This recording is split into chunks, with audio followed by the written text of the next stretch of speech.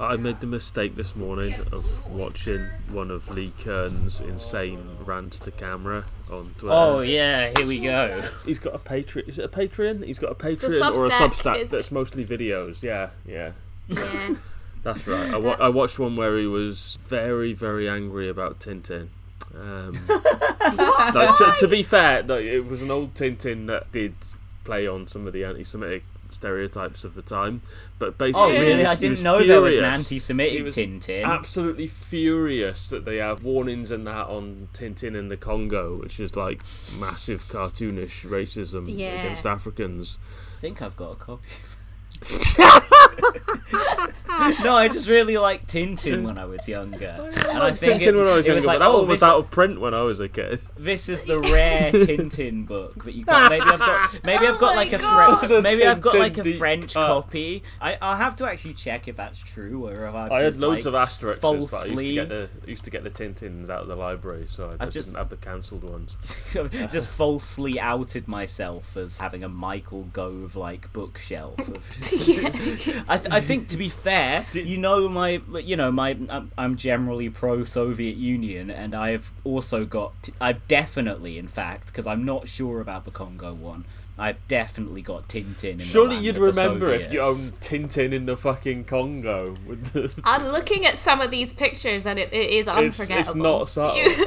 I feel the thing but is, I'm not sure if I've just through osmosis I've been like, well, I have so many Tintin. But to be honest, like, having said the that, normal... I genuinely think if Tintin was like a British character and it had originally been written in British and translated everywhere else, that would never have been out of print.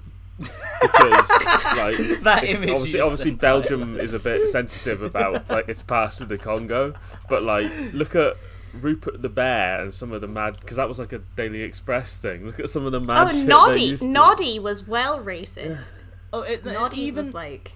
Oh yeah, sorry. That's not the episode out, by the way. Yeah, no, absolutely not. But like the fucking Tintin, like on the note of Tintin, like even like the non-cancelled Tintin books are all just full of him like hanging out with caricatures of like Latin American dictators and like and fucking like bad stuff. And seedy Arabs. I remember the Arabs, and there's loads set in the Middle East. I didn't know there was a Soviet Union one. Oh yeah. So I was trying to mention that earlier. Yeah, Tintin in the land of the Soviets is like very, very anti-so, just full-on propaganda. I might have to revisit the Tintin books while now actually having a clue about the world. But I remember we should the dodgy do a left Arabs. analysis of Tintin. I remember the dodgy Arabs, even though I was literally about 8 or 9 years old when I read all these at most. And I want to go back to these books now and recognise the stereotypes and who they're trying to portray and stuff, and be like, okay, that's like Castro. Yikes. There was definitely a Castro figure in it. Incidentally, Asterix, do you know the person that translated most of them to English? Do you know whose mum she was? Oliver Camp. Yeah. Straight there. He knows his law. Yeah.